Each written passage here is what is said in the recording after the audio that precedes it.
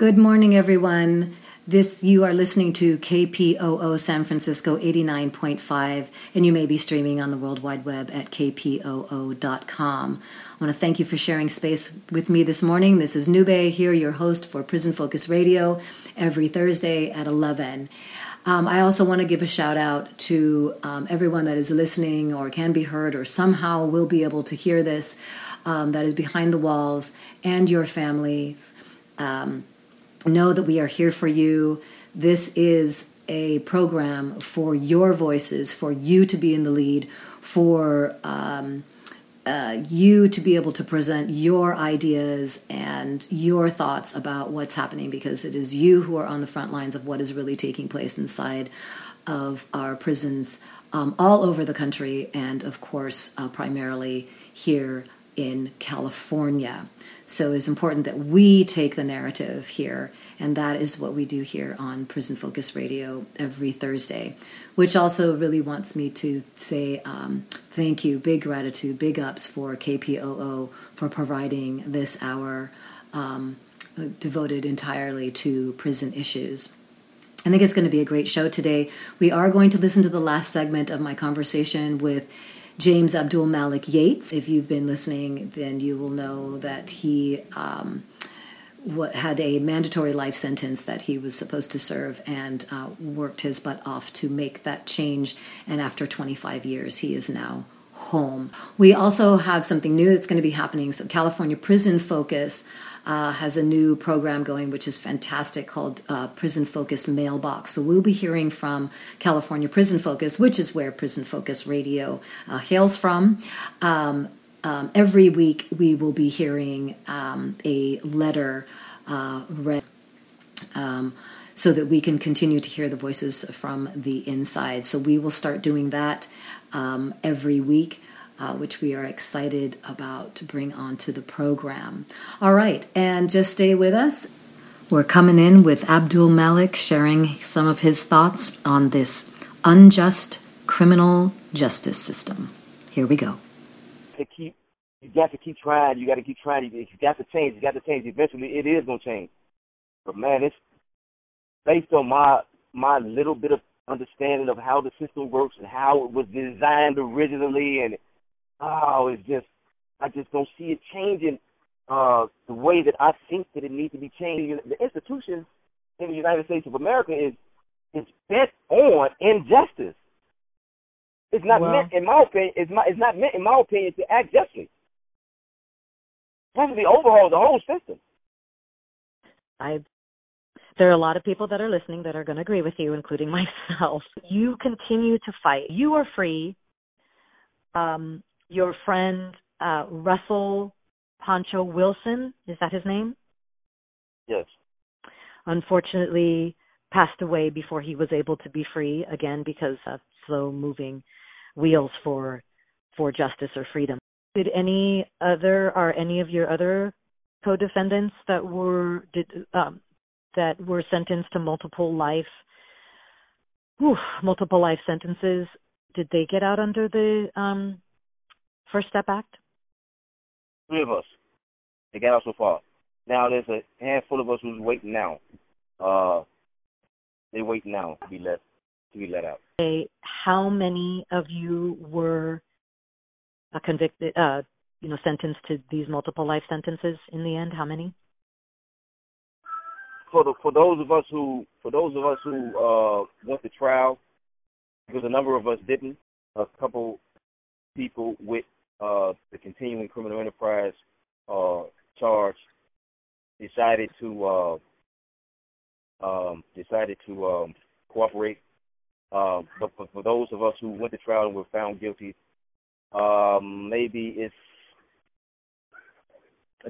it's maybe about 10 that's waiting now. That's still incarcerated. That's waiting now on rulings from the court to under the First Step Act. Okay, and 3 of you including 2 others, have made it free. We made it. We out. Okay. Yes. Well, I'm going to say welcome home to all of you. Can I ask, for those that decided to, like you said, cooperate, did that have an effect on your sentences? I want to say, I mean, it's not a long story, nor is it complex, but it may seem like I'm crazy when I say this. I say yes, and I say no. Okay. I say, yes, because they cooperated. They did what they did. But I say no because this is just the way. It's just the way that the system is designed. Whether they did what they did or not, the way that the system is designed, we were going to jail and we were going to receive life sentences. Whether they just took a person, just snatched the person out of the blue, who knew nothing about us or knew had no idea as to what he was supposed to do or say when he got on the stand, we were going to jail. And that's the way that I perceive. That's the way that I see the system. Yeah. Got it. Yeah, and they would have done, and had they not decided to do what they were going to do, they would have been in for life as well, trying to fight for their freedom. In my opinion, we were going to jail. Right. Plain and simple. Plain and simple. That's intense. How long have you been able to breathe the quote free air? As of the 23rd, it's been 3 months now. 3 months. Yes. Oh, so this is okay. So this is very raw. Yeah, it's been 3 months. I've been out 3 months. Okay. How are you doing? Magnificent. Magnificent. Like I say, that I attribute that to most certainly a huge part of that to my overall upbringing, my family, my mother, my grandmother, and another huge part of that is to the religion of Islam, the things that I've learned in regards to the world, things I've learned about people from what the religion of Islam teaches you. So and I know a lot of people hear me say this. I mean, and they'll be like, man, okay, well, so what makes it so remarkable, man? It's just, it's magnificent. Where the state I'm in now, being freed. It's not a lot of money coming in at this point. I have a lot of things that I got that I've initiated in regards to future. As far as my future is concerned. But no, it's huge, man. It's huge. I don't even think you can really put it into words. Like now, I'm sitting here doing an interview with you, sitting on the porch. It's a nice day outside. It's sunny. The breeze coming through. After 25 years of being caged, and I'm sitting here, got a nice big drink with ice in it, sitting on the side of me, and it's remarkable. Like there's no words. There's no words to really explain it. It still saddens me that so many individuals are still incarcerated. And it really, really saddens me even more that there are many individuals who are incarcerated who are completely and utterly oblivious to, the system. And they're just sitting as if they just waiting on their day to come where they no longer live. I mean, with life sentences, they're not fighting. They don't have any fight in them. They don't have any really interest to learn how to fight. They're just sitting. And that's saddening. That's a heck of a thing for me. It's a heck of a thing. But as far as my own individual self, I think that it's lovely. I've been through a lot. But hey, I look at life a certain way, and it say, hey man, that it comes to the territory. Some great individuals, unfortunately, went to prison throughout history. So I look at myself and say, who are you? Why shouldn't you have experienced such hardships and difficulties? So I don't sit and boo-hoo-hoo about what had happened. I'm not fond of it. I ain't cool with it under no circumstances, and I'm still fighting.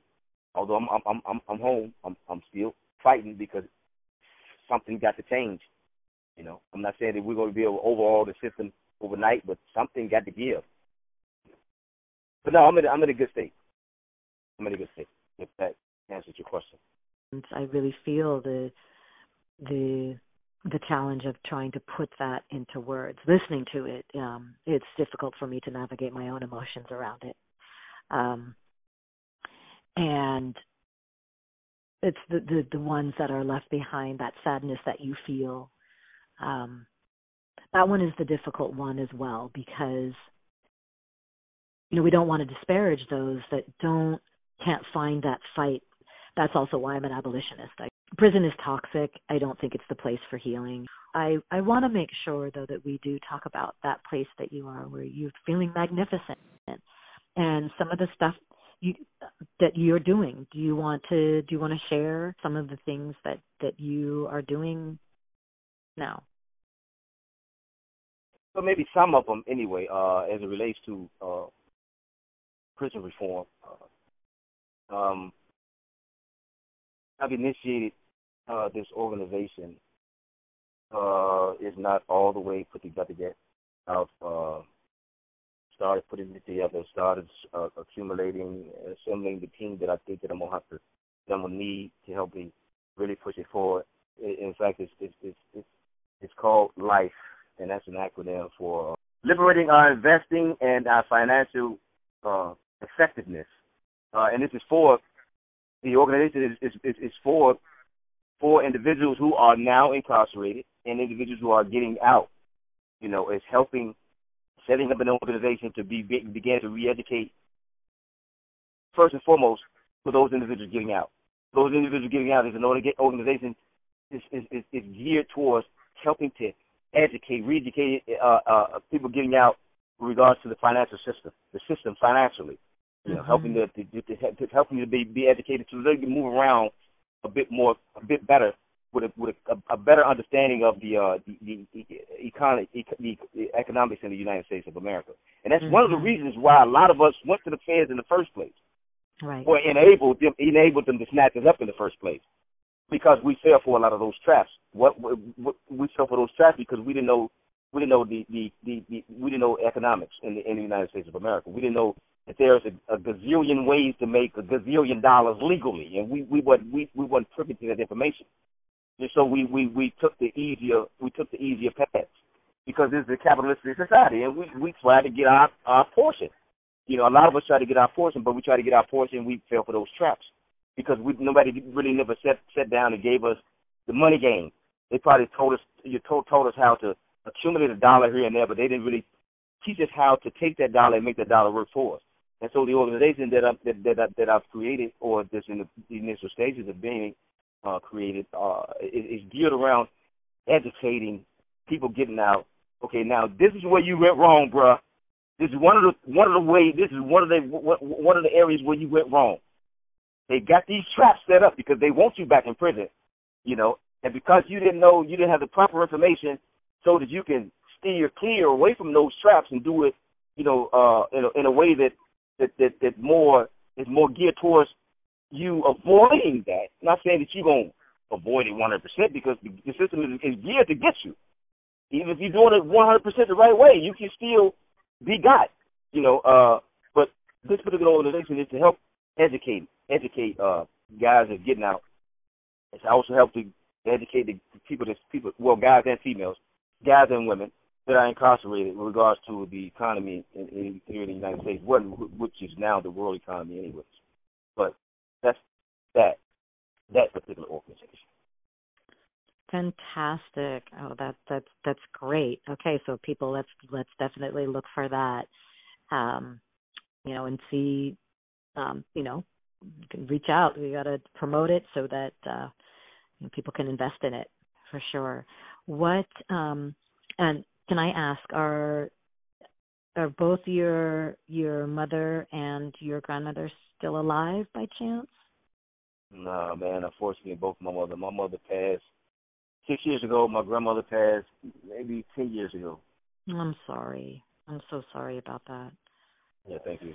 Were you able to, stay in contact and good contact with your mom and your grandmother while you were inside? And yeah, I spoke to them almost every day. Even if I just call for 5 minutes, I put $1 on the phone just to say, hey, what's going on? Everything is good with me. Everything good with y'all. Love you. All right, talk to you later. Even if it's just for not even a 5-minute conversation, I try to call them every day. Fantastic. Okay, yeah, I'm so happy you had that, and you're okay. You are in Chicago, is that right? Yeah. And you're with your children. Do you have children or one child or? Yes, I have three children. I have my daughter's the oldest, and I have two sons. That's they're by different sisters. They're around the same age though, but they're all grown. They got kids now. My daughter has two daughters. In fact, the article in the Chicago Sun-Times of me is with two of my granddaughters, my daughter's daughters. My oldest son has a daughter, and my youngest son has a son. Aww. But yeah, but they all out on their own. They all got their own lives. You know, they're not kids anymore. Although I kind of still got that picture of them as being kids in the back of my head. And oftentimes I might find myself talking to them or thinking about them like they still kids. But no, they grown and they got their lives, and they for the most part they pretty successful. And what I mean by that is they haven't been gobbled up by a lot of the things that's going on in urban America. Okay, well, wonderful. We want them to stay successful and safe, for sure. Absolutely. I would love for people to read this article. It's in the Chicago Sun-Times. Can you give us the year or just a way for people to find it? Maybe the name of the article. It'd be under James Jakes. Okay. I mean, if a person want to go online, or if you got to do is put in the Chicago Sun-Times, put James Jakes there, it's going to pop up. Exactly. Perfect. Okay. Because I would love to, people that are listening, definitely check that out. I know I will, for sure. Yes. You are a grandfather, you are a father, you are a son, you are many things. And most importantly, you are free. We're so glad to have you home. I mean, welcome home. I'm glad you're able to sit on your porch and have this conversation with me. It's been quite an extraordinary journey. Is there any, last words, statements, thoughts that you'd like to share? Sure. I mean,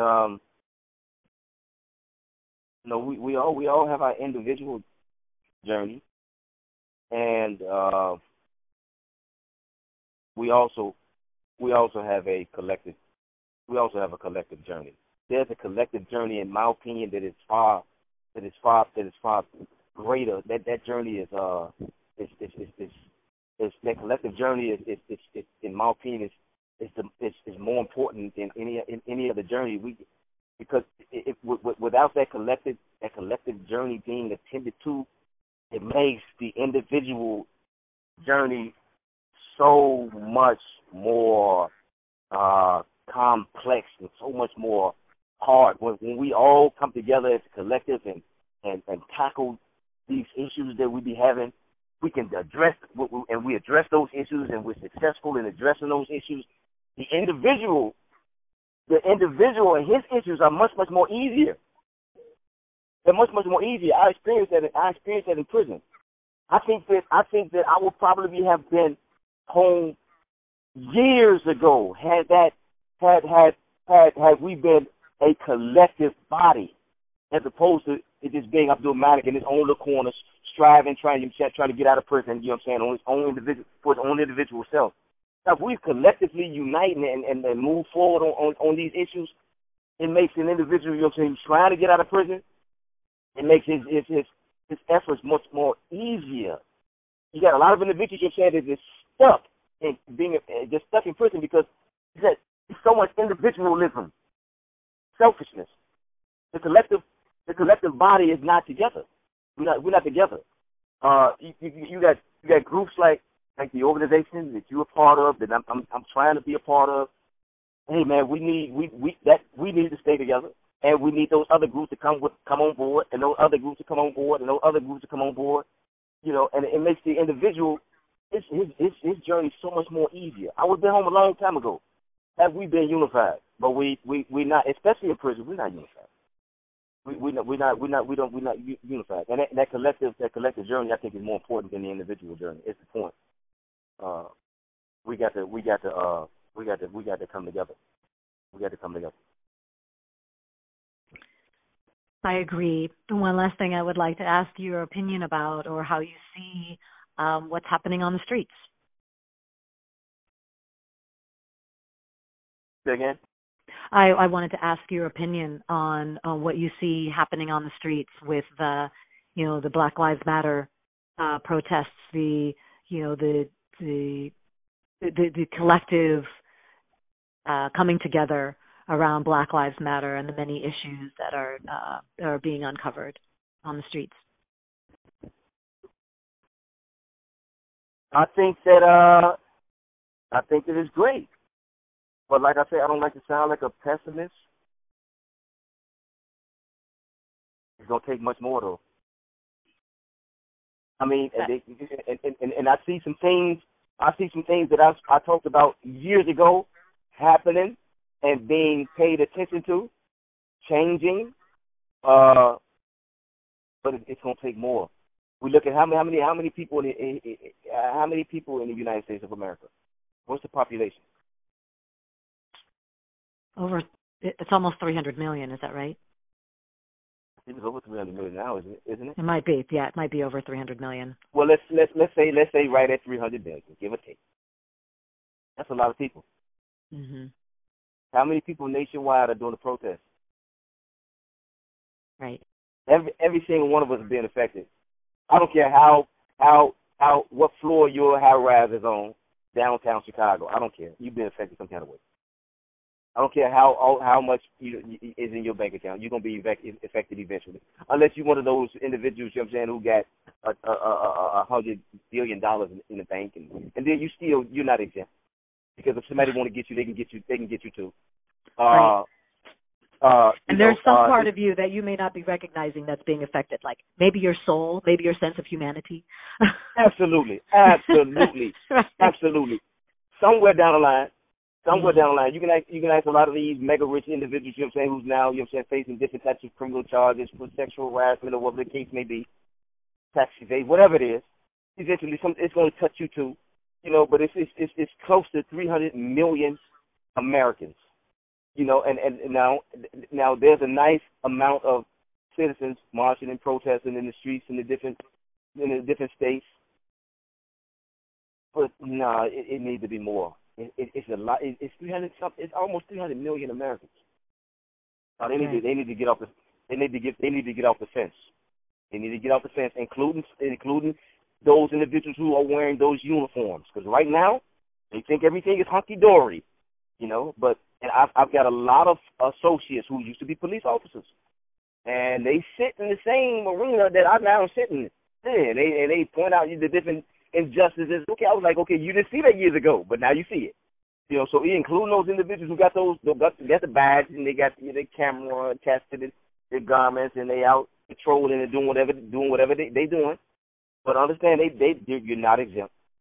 There's no exceptions. So you need to get off the fence and you need to come on and let's go ahead and do this change. Go ahead and make these changes. You know, I might have been rambling again. Did I get off your point? No, that's beautiful. I love it. We're talking to you, Abdul Malik, and we want to hear what you have to say. So no, that's beautiful. There is more to do. I appreciate that, and I think it's so thank you for that. I really appreciate that. Okay, If you would like people to get in touch with you, would you like to let people know that before we say goodbye? Absolutely. And if I can mention my book, at least the first one. Oh, of course. Yes, I've written a number of books, but two of them I'm trying to rush and get published. The first one should be published by the end of next month, and the title of the first one, well, it's actually two.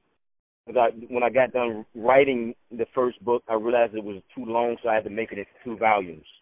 So volume 1 of the first book, which is titled I Ain't Perfect, A Glimpse of Inner City Psyche. I think it's more categorized like a psychology / sociology book. It goes into the inner city, particularly inner city African Americans. We will look for that book coming out for sure. All right, folks. Abdul Malik, I really want to thank you again for joining me this morning. It's really been a pleasure to speak with you, and I feel like we could, continue to do this again. But for now, we will say goodbye until then. And I appreciate you. This real talk. I really appreciate you giving me this opportunity to speak with you. Man, it was an honor, to be because I'm getting a better understanding, a better picture of you. And I'm looking, the picture that I see a soldier, and that right there sends chills, and then my partner and comrade, Malik, man, he's a soldier. The man is a soldier, and now, I'm looking at you, and I see, a soldier. So I appreciate you. I appreciate the work that y'all doing, the work that y'all going to do, and I appreciate the fact that you allowed me to come on and do this interview with you. And I look forward to working with you both in the very, very, very near future. And like I say, I appreciate you, and keep up the good fight. Thank you, Abdul Malik, and so much appreciation for you too. Really, you're extraordinary. Thank you. And thank you. All right, we'll talk again. Okay. All right. Bye-bye. Have a blessed day. Bye-bye. You too. We are going to take a quick musical break, but before I do, I'm sure some of you are wondering how to get in touch with Abdul Malik. Well, at this time, he would like to remain a bit incognito until he gets his book published. And so we will just stay in touch with him. And when he is ready to present himself to the world with all of his great work, then we will make sure to get that all to you. And I want to thank all of you. I hope you were able to hear the entirety of that conversation over these 3 segments. All right, we are going to go ahead and get started. Again, we are going to take a quick musical break with Majid Jordan and his song, Phases.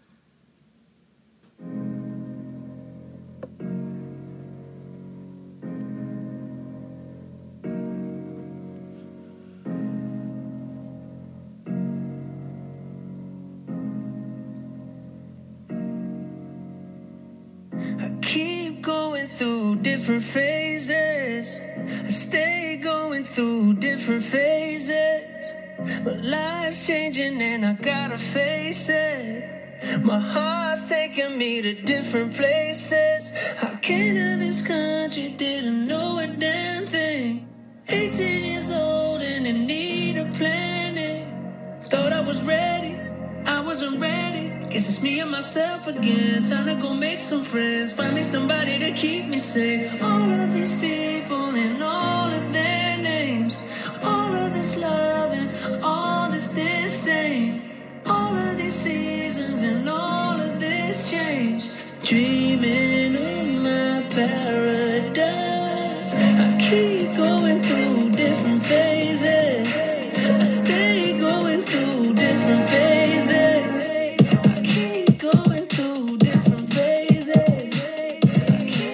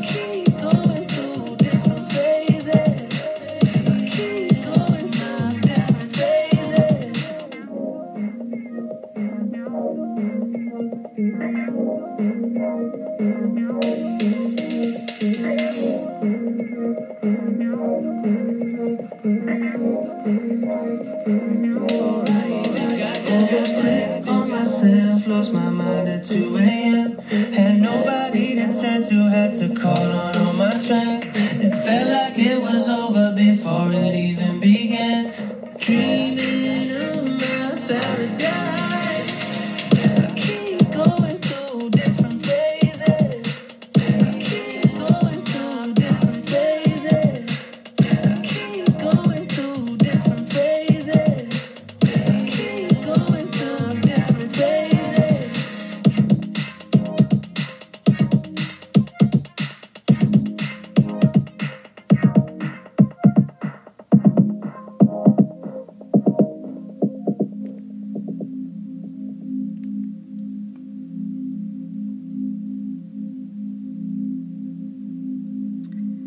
All right, and now we are going to hear from one of our beloved community members, Jose Villarreal. Our warrior, teacher, mentoring, healing friend has been recaptured by the system. And unfortunately, because this system lies and twists the truth, we are unable to talk about the details of his recapturing. Suffice it to say, please, if you can, write emails or send letters to the Santa Clara District Attorney, Jeff Rosen, and ask him to please release our friend so that he can get back to the beautiful work that he does in this community. We are going to hear an excerpt, as I said, from Joey. He's so inspirational, and I encourage you to listen to the whole piece. I will have that up on the website.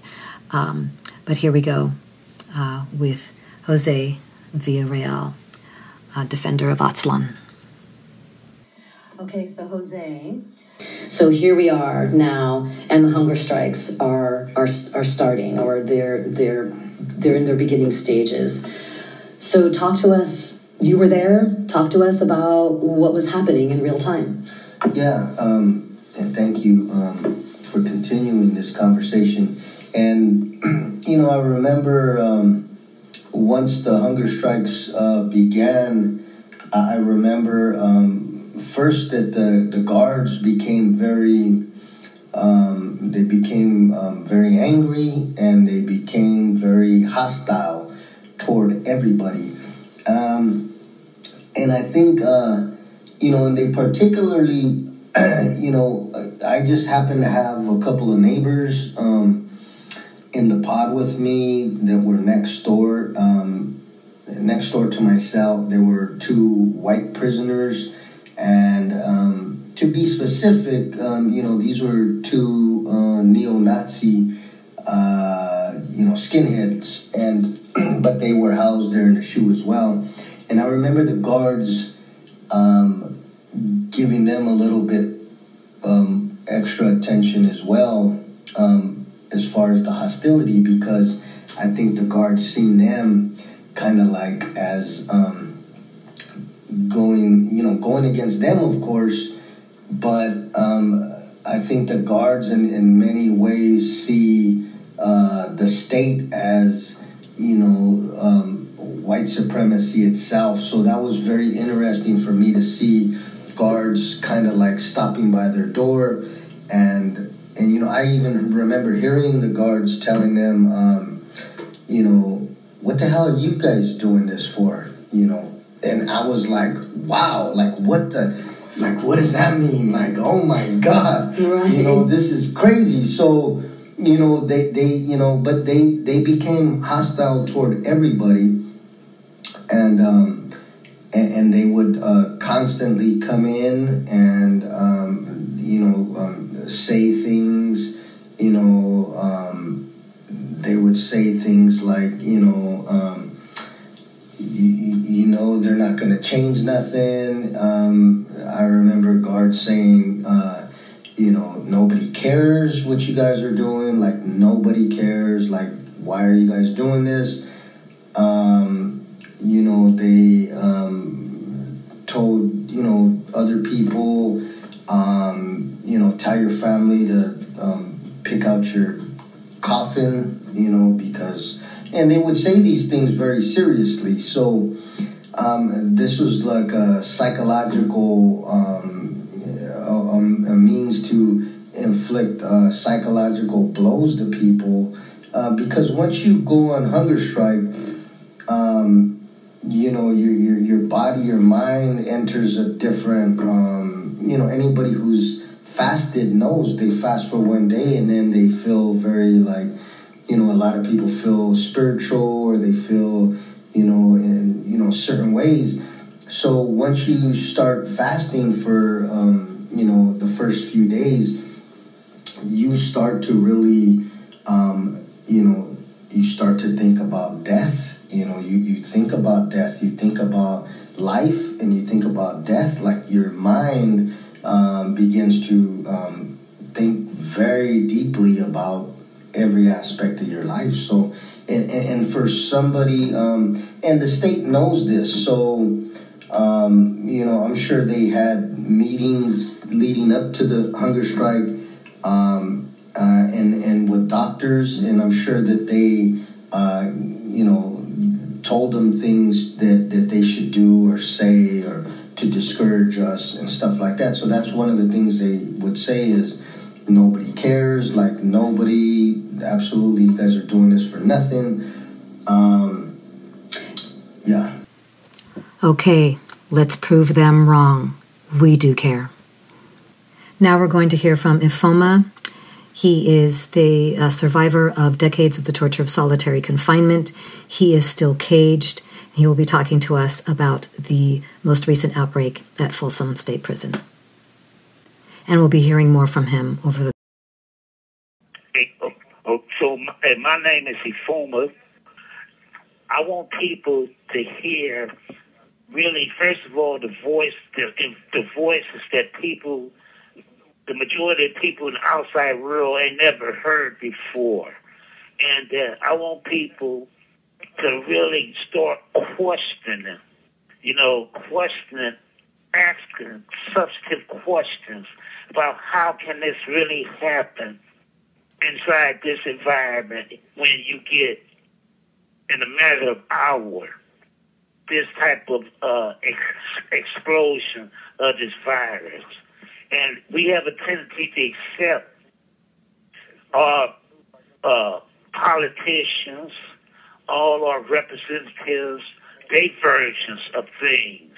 But I hope with my voice that you really hear like what really happens in prison, not from no sanitized version of things, And earlier I said that I'm pissed off in the sense that I think prison devalues people's lives. And so in this case here, we just a number as opposed to being a human being. So I want people out there to really, if you're an activist, if you really believe in prisoner issues, we need more than people protesting and then forgetting what the protest is all about. We need people to join into the movement, into the struggle, where all lives really matter. No matter if you inside these walls or outside these walls, all our lives really matter. And regardless of all your shortcomings, all your flaws, all your terrible choices that you made in life, we all still human beings in which we should be treated with a sense of dignity and respect. Because I always kind of think this here, that if people really open their eyes, as a society, we say that we are compassionate and caring society. But when it comes to prisoners, that's not true. Because they use different lenses by which to see us. They make monsters out of us and then justify the creation of laws to keep you in prison, to keep you subjected to some different laws that where our lives don't matter. But it do matter because we like I said earlier, we laugh, cry, love, and experience every other emotion just like people outside these walls. They gave me the virus. They gave all these other people the virus. And they did it because, I think they did it because our lives don't matter. So, I believe people should really investigate how in a matter of one day you get this chain reaction or this explosion of sick people in the air. You know, it's not enough that you feel good, but they subjected our lives to this danger. And y'all should be, I always think outside, sometimes if stuff could happen to us inside, it possibly could happen to you outside these walls. Because negligence, medical negligence, and people not following the protocols and learning the different lessons that they should have learned from San Quentin. That would have prevented people from getting this virus. You wake up perfectly well one day.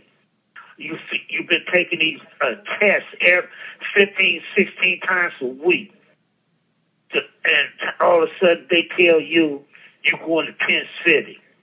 You tested positive for the virus. And like you feel numb. Like what?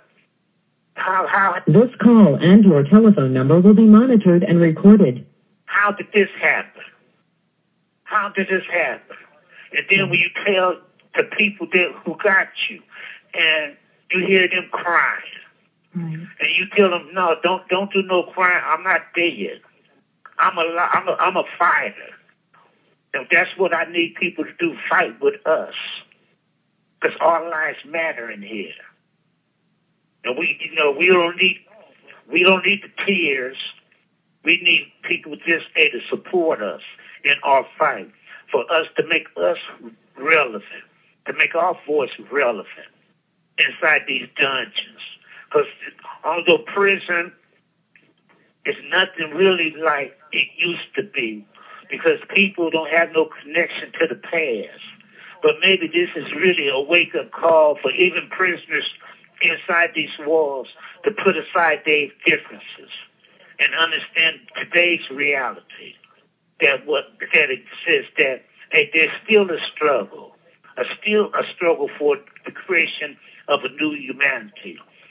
Still a struggle that we create different lenses by which we see each other. Still a struggle to create a society free of racism, of sexism, of patriarchal, of homophobia. It's still a struggle. We can't just go home and forget that there is a struggle when the lights turn off, that you turn off.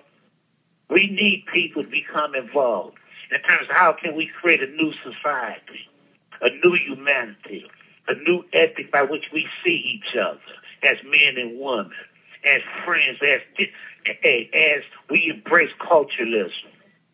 You know, we tend to only blame in this election era right now what's going on. But we always given two terrible choices. We need people on the local level just to get involved, because the federal government really don't have nothing to do with us down in the state. We need to focus on the state in order to get changes. This is supposed to be a democratic state run by all three branches of government, have control over it. But why is it in this state that's supposed to be liberal that you get the most draconian laws in this country, that you get life for stealing the pizza? How is that? Why we don't question people? We talk about people as progressives. They left us and all this. But when it comes down to basic core issues of this state, they tend to vote in like Republicans. Well, I don't even say like conservative. Lock them up. They deserve what they get. But we human beings, and we cry too. And you just can imagine the fear people have of being tested. I'm 65 years old, and I done seen in my life in prison, seen all the horrors of death and just repression. So this is an unseen enemy. And so I know that I don't have that much to live because I'm 60. How much time? I don't got that much time left, but in life. But I want to live long enough to get outside these walls and give back, to be a difference maker. Well, can I ask you something? Yep, you can. I mean, you've been in, what did you say, 46 years or 42? 46 and 40 in the shoe. Okay, so 40 in solitary, the torture of solitary confinement. You are still in prison, even though you're out of the shoe. And that's a kind of death. That's a civil death. Hey, you've been subjected to death for years and decades. Is that right? I mean, now, that's totally right.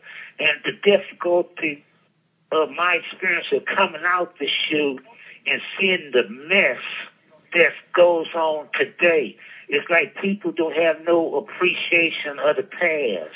They don't have no sense of importance. They all majority of people's addicts. Hey, the majority of people are the vultures. They lie. They cheat. They don't have no sense of character. No respect for each other. No respect for themselves. They untrustworthy. They liars. All negative adjectives can be described to the majority of prisoners today. It's this sister named McKinney.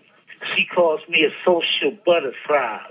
And so that means, in the sense that I talk to people, and they give me a sense of belonging and listening to my history, right? And with me trying to save their life.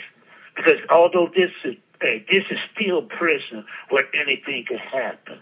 Mm-hmm. And so my things getting out the shoe was really no more riots over petty BS. You know, no more of that. Okay. And so here, when they sent me on the override to Susanville, and I went really from Pelican Bay, 24 years in there, all in the forest. This call and your telephone number will be monitored and recorded. To the mountains of Susanville. They transferred me 6 months later to Folsom. And it's been a difficult journey. It's like that commercial that says, don't talk about it. You got to be about it. So in my walk, it's hard to be a mentor here in Folsom because people don't listen and they don't have no sense of accountability for their actions here. Excuse me, Ifoma, I can see it coming. You're going to have like 1 more minute.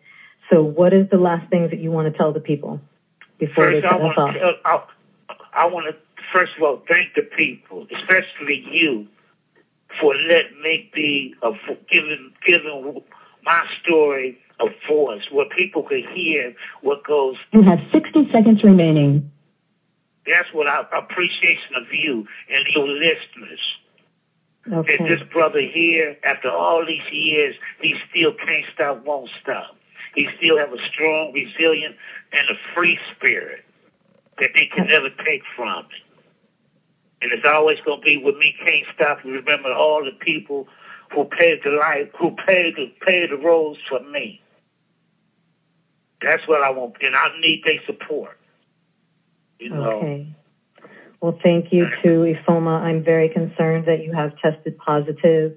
So let's just try to stay in touch, okay, so that you can keep us up to date about what's happening, and we'll make sure that the people hear you. Okay, and I really appreciate you. And like I said, it's always can't stop, won't stop. And for all those who came before me, we always remember because they made it possible for me. And now, Prison Focus Mailbox. And those of us who identify as prison abolitionists, as opposed to prison reformers, make the point that oftentimes reforms create situations where mass incarceration becomes even more entrenched. Cosmetic fixes, band-aids and stitches. Don't clean and skid roll or modify the sentence. Get your dirty as a amendment. Reform is agitation. We wanna see your machines start doing eradication. Fake love, keep your sorrow. Give back the land you borrow. Look what you done to me. Look what you done to me. When the cannon pops, I am crazy horse. I say standing right. You're listening to Prison Focus Mailbox. Hear the unvarnished truth from the ostracized, politically despised, and those tortured and left for dead. California Institute of Women, July 27th, 2020. It's crazy how disorganized this place is when it comes to quarantining. You asked about the mask making? Yes, that was done at PIA, Prison Industry Authority, sewing fabric. Inmates work 6 days a week, 10-hour days, making thousands of face masks. Those inmates were exposed to COVID, and a large number of them did get sick. Now, HFM, Healthcare Facility Maintenance, continues to expose inmates daily, then send them back into the population, only doing testing when made to. I am enclosing the most recent concern. It is very hard to deal with mentally. I just spent 21 days on quarantine due to an error on cells to be locked down. Now, since my cellmate works Healthcare Facility Maintenance, HFM, I am told I will do another 14 days in isolation. The nurses who come to our cells for temperature checks are not allowed to tell us anything, even when we ask. Our housing staff or anyone we ask will not tell us why or how long. We are made to figure it out on our own. They placed about 30 inmates in my unit on quarantine, but won't say why. I filed a medical 602 and numerous requests last time I was placed on the erroneous quarantine. I never got any response to anything. All COVID issues are secretive at CIW. I know that 2 people tested positive in my unit in the past few weeks. One was a warehouse worker whose boss got her sick, then her cellmate. Both were moved to isolation. Our unit porters got sick from an officer on evening shift. They were moved to isolation and are back. We had one HFM worker in here test positive. She went to isolation and got out. As of right now, there are no positives in our unit because they were all moved to isolation. But as of yesterday, 30 are in quarantine, just in my unit. There are also 3 units totally quarantined. The only reason I do feel safe is that I follow the guidelines, as do the officers in my unit. It is medical that makes me feel not safe. Medical is inconsistent and secretive. We should know if inmates around us have tested positive, not just lock us in. It's very depressing to be locked in our cells for weeks on end and not know exactly why. No one will talk to the quarantined inmates. Even mental health avoids those units. I have an important question. Do you know of any current plans or protocols in the new granting and denying of commutation petitions? I have never gotten any response since my interview in January 2018. I've worked so hard the last 17 years. Thank you for your time and assistance. Sincerely, Rose. Falling out of a black and white Camaro for target practice, he stopped traffic. Mr. Yana caught in the street, it's 223 automatic. It's always for Trayvon hoodies, Tamar Rice, Stephon Clark, Oscar Grant, Mike Brown, Eric Garner. We got black abolitionists on every corner. Delete, yeah.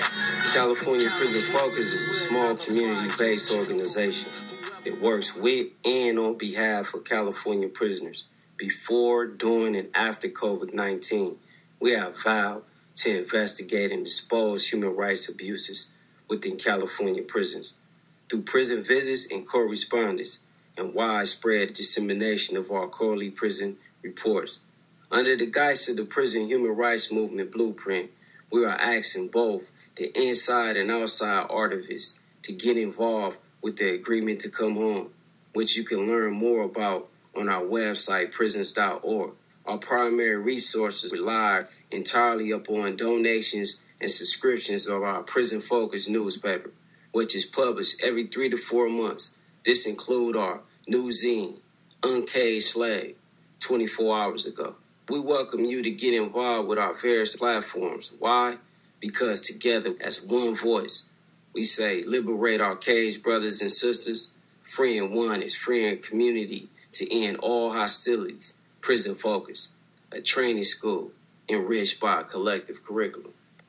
So remember, in these times, when the times are hard, we depend on the community. Go to prisons.org and donate now, today. Thank you. All right. Also, while you're there on the California Prison Focus website at prisons.org, please visit our calendar page. I invite you to the next Liberate the Caged Voices Roundtable Dialogues coming this Sunday, August 30th at 11 a.m. This will be a virtual Zoom meeting. We'll be hearing from some people that have just recently returned, and we'll be in dialogue. Have a beautiful week. We will see you next time. Love and solidarity.